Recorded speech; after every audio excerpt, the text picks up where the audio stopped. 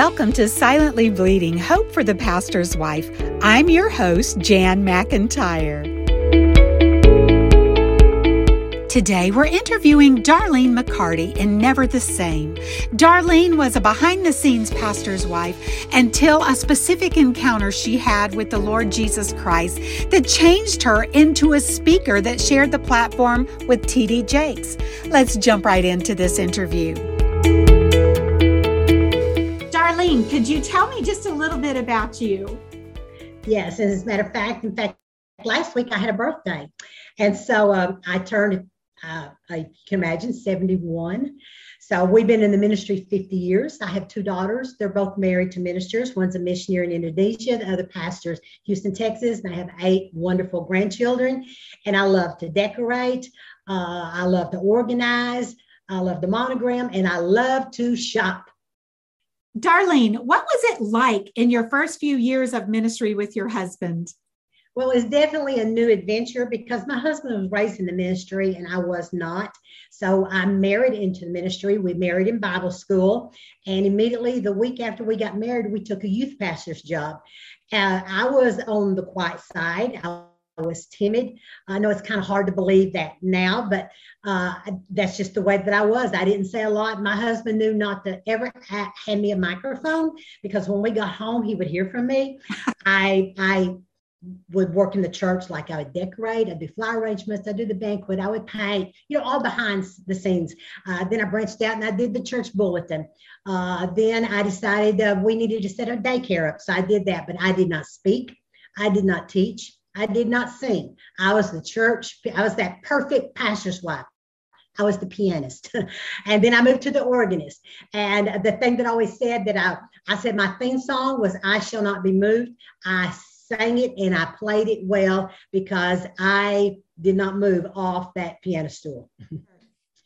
But my assignment at the very beginning, when we first got married and we had children, my assignment was to raise my daughters. I didn't want to branch out. Thank goodness, because I didn't have that in me, but God called me to raise my daughter. So if I'm talking to someone who says, I'm not involved a lot in the church, but if you have children, can I tell you something? Your first calling is to raise your children. Because see, today I have a missionary and a pastor's wife, and that was my calling at that moment. So you were preparing them for ministry and you didn't even know it at the time. No, I had no idea. Darlene, how has your role changed over the years?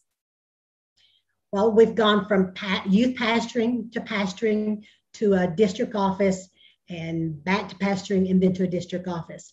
But the most life-changing experience was when I was 46 years old.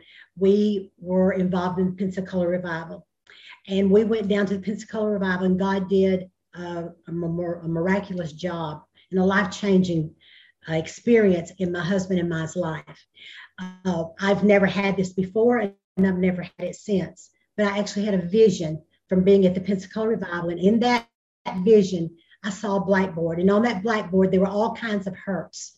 And these hurts came from ministry. Because especially with pastor wives, we kind of take things internal. And people will say things about our husbands. And there's nothing that we can do about it. Mm-hmm. And we just internalize it. So on this blackboard, I saw all the hurts from all the past of us being in ministry. Yeah. And the Lord came to me and I saw this big hand that was placed up on this blackboard. And he said, tonight I'm taking you under the anesthesia of the Holy Spirit. I'm taking you under the knife of the God Almighty. He said, we're going to perform plastic surgery upon your heart. And he said, your heart's going to be brand new. And one by one, he would take that eraser and he would mention certain hurts of things of the past. It could even be hurts maybe even as a child, but one by one things begin to erase. Because then the Lord spoke to me this, and I actually did research afterwards, and of course he was right. But he said, scars weigh heavier than flesh. Mm-hmm. So you prayed and asked God to heal wounds where people had hurt you. And I healed the wounds, but it left the scars. And this is something I've learned about the enemy. Things that he can see, he'll bring up. So those scars that was in my heart, he would bring them up and remind me of things of the past. But God said, we're going to erase them and he will have nothing to look at anymore to remind you. Yeah. And then he spoke something else to me.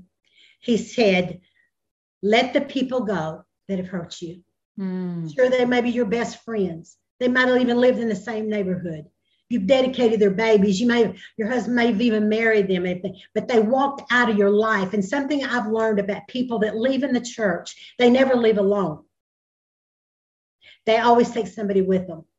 And that's what I call a spirit of friendship. You know, we hear all about the spirit of Jezebel in the church, but I feel like the spirit of friendship is even more devastating than a Jezebel spirit, because I take my offense to you and I share my offense to you. Well, then you get offended because your best friend's offended.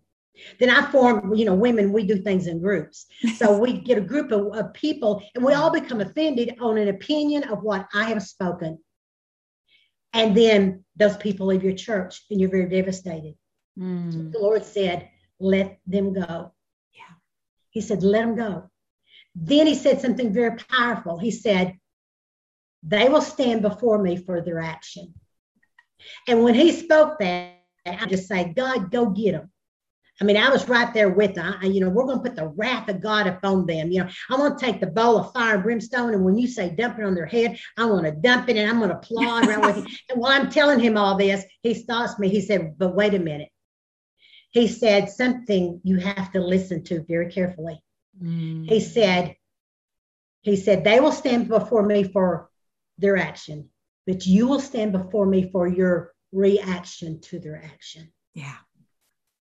And man, that hit me right in the heart. And he said, are they really worth losing your soul over? Are they worth losing your joy over? Are they worth losing your eternal soul over? He said, they've gone on their merry way. They're doing their own thing. And he said, you're still allowing that memory to go on and on and on and on. Yeah. And he said, tonight it's going to totally be changed. So my role began to change because suddenly all the heaviness, the anger, the hurt, the pain was all erased off that blackboard. Praise the Lord. And I began to get a boldness in my spirit because I wanted to share that, because I said, if God could do this for me, he could do it for you. And we came back from Pensacola and there was like a fresh anointing upon our life. And people began to see it. So people began to ask me to speak. Wow. Well, I'm going like, that means I have to move off the organ bench. I have to hold a microphone in my hand. And God said, I'm going to be with you. And I prayed, I said, God, give me a sign that I will know wherever I am and what I'm about to do, that you're there. And he chose something so simple. He chose a little feather. The very first time I spoke, I was in this room. I was sitting on the front row. I looked up and I looked down at the podium. Right in front of the podium lay a little white feather. Wow. And God said, that's the confirmation that I will not leave you. From that point on, I began to get invitations to speak. I was a guest on TBN. Then they asked me to host it. Then I got an invitation to go speak at a conference in Florida where there were 10,000 women. Woo! I sat on the platform and I looked at all the seasoned women around me. My life had only been changed for about a year now. And these women were like 15, 20, 25, 30 years seasoned. I went, God, I don't know if I can do this. Where's that feather? I'm hunting for that feather. And he spoke so sweet to my spirit. He said, don't you know the anointing that I placed upon their life is the same anointing that's going to be upon you when you get up there to speak? Amen. When I walked up, I had that boldness. And then the next week I had another invitation, and you will not believe who I had to follow. I think it was a God setup. When I began to speak, the person I followed was T.D. Jakes from the pulpit. Wow. Oh, God of all people, he said, wait a minute. That anointing that rests upon him is the same anointing that rests upon you. So I went from there. I started a conference at my church. I did it for 23 years, up until the time that we left. We would have between 900 and 1,200. I started a mentoring institute, which I did it up until the year that we left, where I have a level 1, level 2. There, begin to mentor women, pour myself into them and other speakers to mentor them, to develop them into what God's called them to do. Amen. And to top it all off, where I am right now in my life, I've written 3 books. I've just pulled my 2nd book and I've re-edited it and added 8 more chapters, updated the stories, and it should be available within the next 3 months. Oh, awesome. Awesome. That's what brought where I went from the piano stool to where I am today. Thank you for joining us on Silently Bleeding: Hope for the Pastor's Wife.